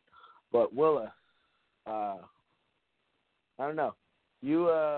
I'd be real interested. I don't give a shit about my opinion of what I think the fight, how that would go. But I'd be really, really, really on pins and needles, walking on the eggshells to see how you felt about that fight, because I know Jaime Munguia is your guy, and you got your essays out there who, for some weird reason, have corn in their Mexican food, which is called Tex-Mex, in which I cannot stand. And I'd be really interested to see, because I know you've been in the Charlo gym with those guys, and you've seen how hard they hit the bag and all those things like that. But Jaime Munguia is your guy. I'd love to see that fight happen, just to see how conflicted you'd be. And I'd imagine that all you guys watch Chappelle's Show. And if I bring up Clayton Bigsby, you know who I'm talking about. And if you remember when Clayton Bigsby took off his mask at the KKK rally, that they didn't know he was black. And when they seen he was black, one man's head exploded. I'd imagine your head would be exploding on a confliction of how you see that fight going down, Willa. Hey, man, no, I just said it. Hey, right now, I think Jaime Munguia gets punched way too much to fight Jermell Charlo. That's just how I feel. 22 years old. You know what I'm saying? Because he's so big, it's like, is he big enough to just withstand? You don't have to. The Asian guy was hitting him at one point with like 5 right hands in a row. You know what I'm saying? He's almost getting hit like Broner was getting hit at one point. And just taking it and taking the same shots over and over again. You know what I'm saying? Now, it wasn't hurting him, but Jermell got a little more pop than this little Asian guy had. And Jermell can throw a right hand. So, I don't know. I would pick Jermell Charlo, and I think that would be the easier pick. just because, he's just so young and his skills ain't there yet. But he was trying, and you can see that, like JP said, he can box, he can sit out, and he's throwing hard shots. He's just not there yet for Charlo. But like I said, I think Hurd, a guy that also has no skills, Hurd does the same. Hurd just does the same thing. Hurd just comes forward, and Hurd's biggest attribute is his size, and he's not going to be bigger than Jaime Munguia. Yep. Jaime Munguia ain't going to get tired either, so it's going to be a little different for Hurd, I think, fighting these guys. He went, he'll be able to withstand it. So I think that's the better fight for Jaime Munguia. If Jaime Munguia fights Charlo, I'm gonna say Charlo's gonna win. But still, that ain't gonna make me have any less respect for Jaime Munguia, because, like I said, he's only 22 years old. These Charlos are in their supreme prime. No, I see you. I don't be trolling like how most people do. So I get your perspective and I understand it. It'd be a hell of a fight, though, man. It'd be a hell of a fight. We know that there'd be two big dudes fighting at a weight class that they probably shouldn't be at, with Munguia and Hurd. So it'll be a hell of a fight, a damn well spectacle. I'm not going to say it's pay-per-view worthy, even though, I think it has that kind of boxing head mystique that it could possibly be on the borderline of that. But, I'm talking dinosaur age when it comes to that kind of shit. But it's something I would definitely love to see, man. So hopefully that one moves next. But, moving along, there was always something that we either captivate or miss on when it comes to the boxing news out here. But I mean, we've caught up on a lot. I know that there's been little things that had happened over the weekend that we hadn't really touched on. The heavyweight bout with I have a recollection issue of pronunciation with the last name against the gentleman who Kawanaki against Gerald Washington. Decent looking heavyweight. Like we've seen him in a dog fight with Willis guy, Charles Martin. But Will, I told you that I wanted to do this show around this time today because I'm an old school kind of guy. Even though I'm a little I ain't no old here, but I'm old school when it comes to baseball. I like baseball. Some people don't really like baseball. I like apple pie every so often, and I consider sports entertainment to be a old American tradition as much as baseball and apple pie. And today is the Royal Rumble for the WWE. And I know people think that, the WWE is better when it's WWE. I get it. But the women's division is on fire. I got a girl named Alexa Bliss that is, to me, the best-looking woman on God's green earth. And that's just me. Willa likes to make sideways jokes about pancakes and things of that nature, but I like pancakes, too. Who doesn't? More of a French toast guy myself, but I like pancakes. With the Royal Rumble coming up, you got a pretty long event, I imagine to be. I'm not 100% sure, but I think it does start at 4. And I sent you, me and Willa sometimes we'll tag each other in these posts to get an approval rating of thumbs up or thumbs down.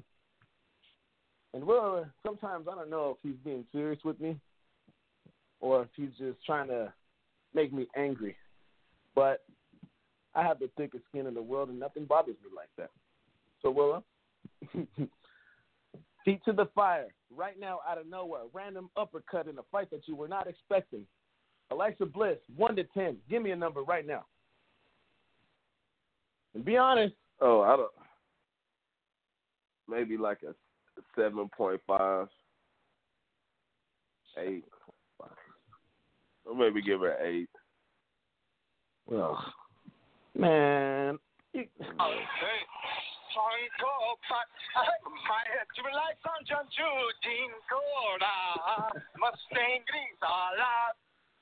That would be me. If I was in a Texas place, I'd be like Keith Thurman, riding Aladdin cars, riding elephants. All that. Turtlenecks, extra mayo sandwiches, all that for that one right there.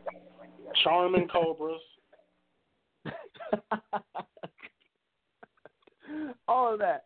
I was just bringing that up, guys, because I know that was something that we were going to I was going to look for 7-Eleven franchises. Oh, yeah. Kraft, cheese, all that good stuff, you know? But, real quick, before we get to any of that stuff, I guess we could take out of left field real quick. JP, now I know you're a resident of Southern California, and been hearing a lot of crying and complaining from the folks who enjoy gumbo and nala about how the referees got their team out, blah, blah, blah, blah, blah. I don't buy into the fact that you need to get a rematch for a missed call. San Francisco against Seattle, when Navarro Bowman had his gruesome knee injury, stripped the ball completely. It was a turnover, but they called the runner down. Not only did we not we did not get the turnover, which we could have won the game and sealed it from, we also had one of our best defensive players get a gruesome knee injury that was devastating and detrimental to his career. Did San Francisco get a rematch? No. The Tuck rule with Oakland and Tom Brady. Did Oakland get a rematch? No. Saints been bitching all week, trying to get a rematch within the last minute and a half or so, things like that. Now, I'm just curious. Are you a fan of the Los Angeles Rams in the southern portion of California? Because right now, LA's got a team in the Super Bowl. Well, I think you hit it on the head right there, RC. I think LA having a team in the Super Bowl. Now, what's going on in LA? We have big time construction going on in Los Angeles right now. We have what they've said is the most cranes being operated at one time in the history of the United States going on right here in Inglewood. What does that say? We need the Rams to win a damn Super Bowl. Why do we need that? Because we need a whole bunch of revenue to come to this city and help it turn from what has historically been a lower income city to be regentrified and now make it a higher income city. And that's what things like Super Bowls and stadiums and your Super Bowl champion does for a city who's building a stadium. It's kind of coincidental, isn't it? You know, it wasn't coincidental when the Saints won their Super Bowl, Katrina was happening, right? You know, it was a year after Katrina. So, you know, Super Bowls kind of go when to the Patriots first won it, 9/11? 9/11. You know, so the Super Bowl kind of go to the team who needs it.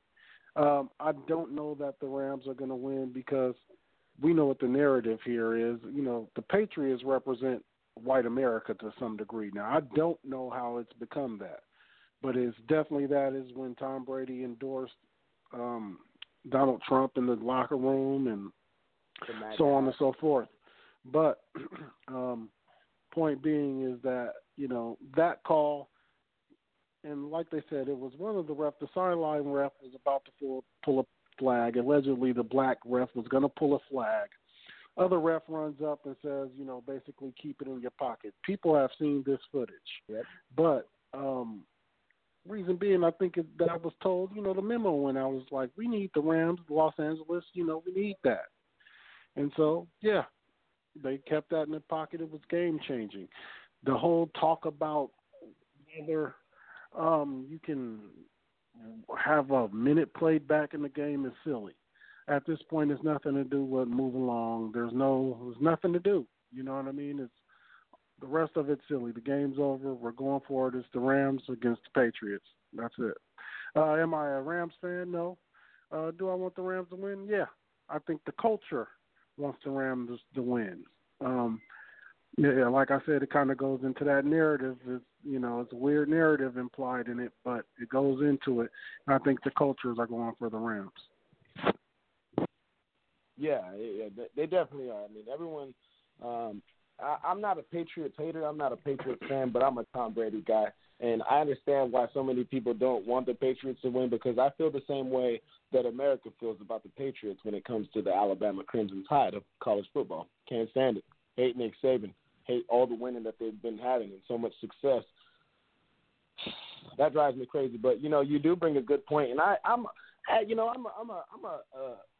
open-minded person when it comes to any sort of conspiracy theory. To me, it just seems funny, and I would be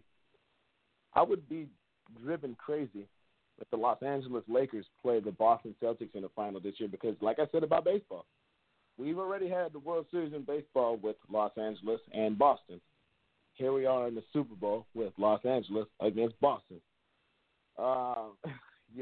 It'd be funny. It'd be funny to hear about it because, call me crazy, people, but when the Patriots won on 9/11,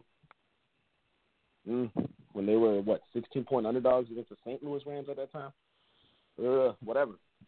Drew Brees and the Saints, he got one Super Bowl, and that was when Katrina happened.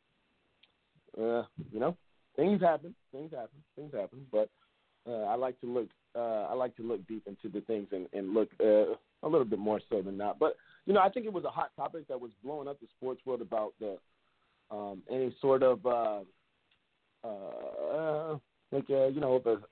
a predetermined outcome for the Los Angeles Rams to win. I think it's something to look into. But I told Willa last week I was unable to watch. When we came on the show last week, I was on fire because I just got up from a massive headache. I was not hungover. I was just exhausted from drinking all night. But when I woke up and watched the replay of what happened, egregious. I understand where the Saints fans are coming from and how terrible that is, but I don't think that should be the reason for the outcome of that game. Was it a big part of it? Sure. But I think that was one of the hottest topics in sports the last week and ongoing, with the plot thickening that 4 officials from the 7 crew are residents of Southern California. Hey, it was a big topic this week. Willa, your take on this one? Like I was asking JP, and is this the worst non-call that we've ever seen in all of sports? Oh, it definitely is. I would think, I understand about all the whining. I think, but the bigger picture is Drew Brees threw a horrible pass that if the guy wouldn't have panicked, all he had to do was just look and catch the ball. You know what I'm saying? But instead, he panicked. He could have been taking the ball the other way. We wouldn't have had this. I don't know why they didn't call it, but they did. They had a chance to win the game. Drew Brees threw another pick when he got in the OT. So I don't want to hear it. They still played. Yep. It is what it is to me. But it's the worst call ever. I can understand how a fan would be messed up, but let's move on. I don't think it's a conspiracy, but it might have been. But I don't know. Do they say just make the call that last call? You know what I'm saying? Like how does that work when you're doing something like that? Because really, like I said, if that guy wouldn't have panicked, all he had to do, even if he thought he was burnt, that ball was so poorly thrown and underthrown into the inside that all he had to do was turn around and catch it and go to the house, Doogie Howser. So then they lose. They still lose. So I don't know. I don't know how that works out, but y'all might be right. Yeah, because we all know the rules of football. When it's a considerable uncatchable ball, and say the DB hits a receiver, it's there's no flag. It's uncatchable. You're not going to get it regardless if you get touched or not. So, but was it uncatchable? Definitely not. But let's take it to Janelle. Janelle's rocking with us still. He wants to talk about it right now. So, Janelle, this one is outside of boxing, but this is one of the biggest topics in all of sports going on this whole week. I've been hearing about it Sunday night, Monday, Tuesday, Wednesday, Thursday, Friday, Saturday, today. It's been the hottest subject, and I was as a fan, and from my fandom, I've had my fair share of screw jobs when it comes to the Los Angeles Lakers and Tim Donaghy and things like that. I mentioned the Seattle game where Navarro Bowman got his knee fucked up and stripping the ball, but they called the runner down, which was complete nonsense. Fuck you, Seattle Slime. And I kid. But, that right there, it's up there. And I understand the Saints fans and how disappointed they are. But we didn't get no fucking rematch. They don't deserve no rematch. Running or passing the ball on first down with 2 minutes and things like that, that's Sean Payton trying to prove more of his genius. But in your opinion, Janelle, as a football fan, was that one of the worst calls, and not just football, in all of sports history, which was not a call, the worst non-call of all time that, ultimately send the Los Angeles Rams into the Super Bowl? Well, I don't know if that's the biggest no call in history of sports. Because again, I still put that in Michael Jordan, his last shot as a Bull, when he pushed Russell out of the way, and that was clearly not called. That's a good one. You know what I'm saying?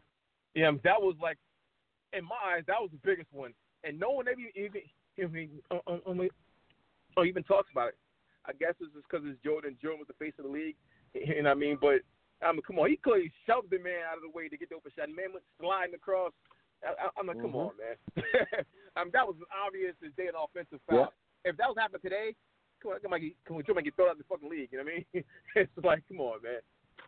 I think it's up there with that, but I don't know what I'm saying. But it was never a complaint about that. Only Karl Malone made an issue about it. You know what I mean? But it was definitely a big no call. But the biggest in sports, I don't know about that. Because it's even those two. Right there with that Jordan shoving the guy out the way. That shit was ridiculous. But it was definitely a missed call. It was definitely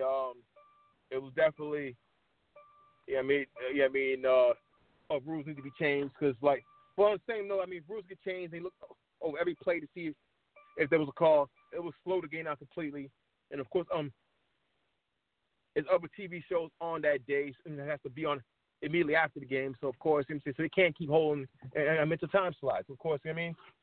So you can't really say that they have to go back and check out things every little play because that would slow the game out completely. It would slow the game down for the worse. You know what I'm saying? That's all I said. I don't think it's changed anything. I got you. I'm just like, it's not like that was the last play of the game. If that was the last play of the game, people would be losing their minds right now. But the Saints still had a chance. They had the ball back in overtime first. And Drew Brees, that little guy threw a pick. So I'm not the biggest fan of when it comes to the Saints. I love the whole nostalgia of NOLA and how they have that Mercedes-Benz Dome being so loud and almost competing with the hundreds of thousands of attendance at collegiate games like Death Valley, also in Louisiana, the Big House of Michigan, things like that. It's because NFL college crowds are a lot more lit than NFL crowds. That's just a fact to me. So that's a good part about it. But I'm not a fan of Sean Payton and Drew Brees and all that shit. So when it happened, I didn't witness it until it was too late, and I didn't have a problem with it. But if I was wearing the black and gold, I would be very, very upset about that shit because egregious call, just blatant pass interference. But a part of me says, that's fine. I used to play corner in high school, and now how you see the game is right now, cornerbacks can't do shit. The game's so officially favored towards receivers, and corners can't do nothing. So anytime a corner gets away with something like that, I add that feather in the cap for DBs globally. So, but last 5 minutes here, fellas, we're gonna get up out of here, and I'm gonna enjoy this Royal Rumble and have some good food and all that good shit here, just relaxing. But I'm gonna swing to Willa first, and go to JP and Janelle about any final thoughts before we wrap up this here historic show on the Outsiders Boxing Podcast with our newest member, JP. So, Willa, any final thoughts you got before we sign out? I want to give respect to Zoo Khan, coming in there and beating Jesus Rosas for the WBA World Featherweight title. The boy came in there to America. He had 2 L's, came through America, came to Houston from China, gave us a Fight of the Year candidate already. Great fight. I recommend y'all watch it if you want to see a guy. You want to see 2 guys just give each other 3 pieces, 4 pieces, and 6 pieces. Great fight. Much respect to that guy. Came over here, did his thing. So, yeah. And we'll be on Wednesday to talk about the Kovalev-Alvarez fight and whatever else is going on next weekend. That definitely we will be in the building again. This time I'll have to, keep it professional and be acting like I'm writing shit down and, on these credentials. So, yeah, that's what we'll talk about on Wednesday on the show, man. Yes, sir. JP, any final thoughts you got before we sign out of here, my man? No, fellas. Shit, that's about it for me, family. I'm going to get to this Sunday afternoon and look forward to that next week of upcoming boxing. We got Devontae and Abner, so that's coming soon. Yes, sir. Most definitely. Janelle, I hope you have everything packed. Don't forget none of your shit because you ain't just traveling an hour away. So safe travel and wishes to you, my friend. Wish you the best in your future endeavors when it comes to the profession in which you are in on both sides. So, but for me, man, they got some pot roast over here, things like that. They got some food cooking on the bottom. I don't know what's going on. But I'm going to figure it out right quick, fast, and in a hurry. But speaking for myself, Houston, Texas, with my man, D. Willa Wilson, all the way out, Southern California, and JP. And then my man, Janelle, who's having his trip to Singapore. Time restrictions got us having to wrap this one up right now. So before we get cut off, I just want to say everybody have a great Sunday.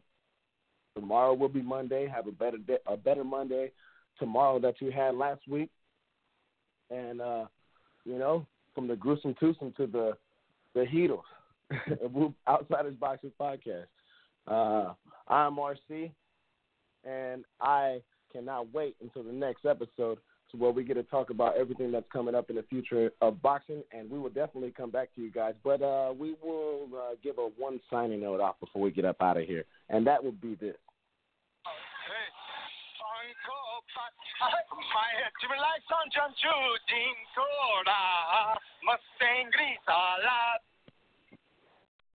Mama, I love you. P.O.P. all the time.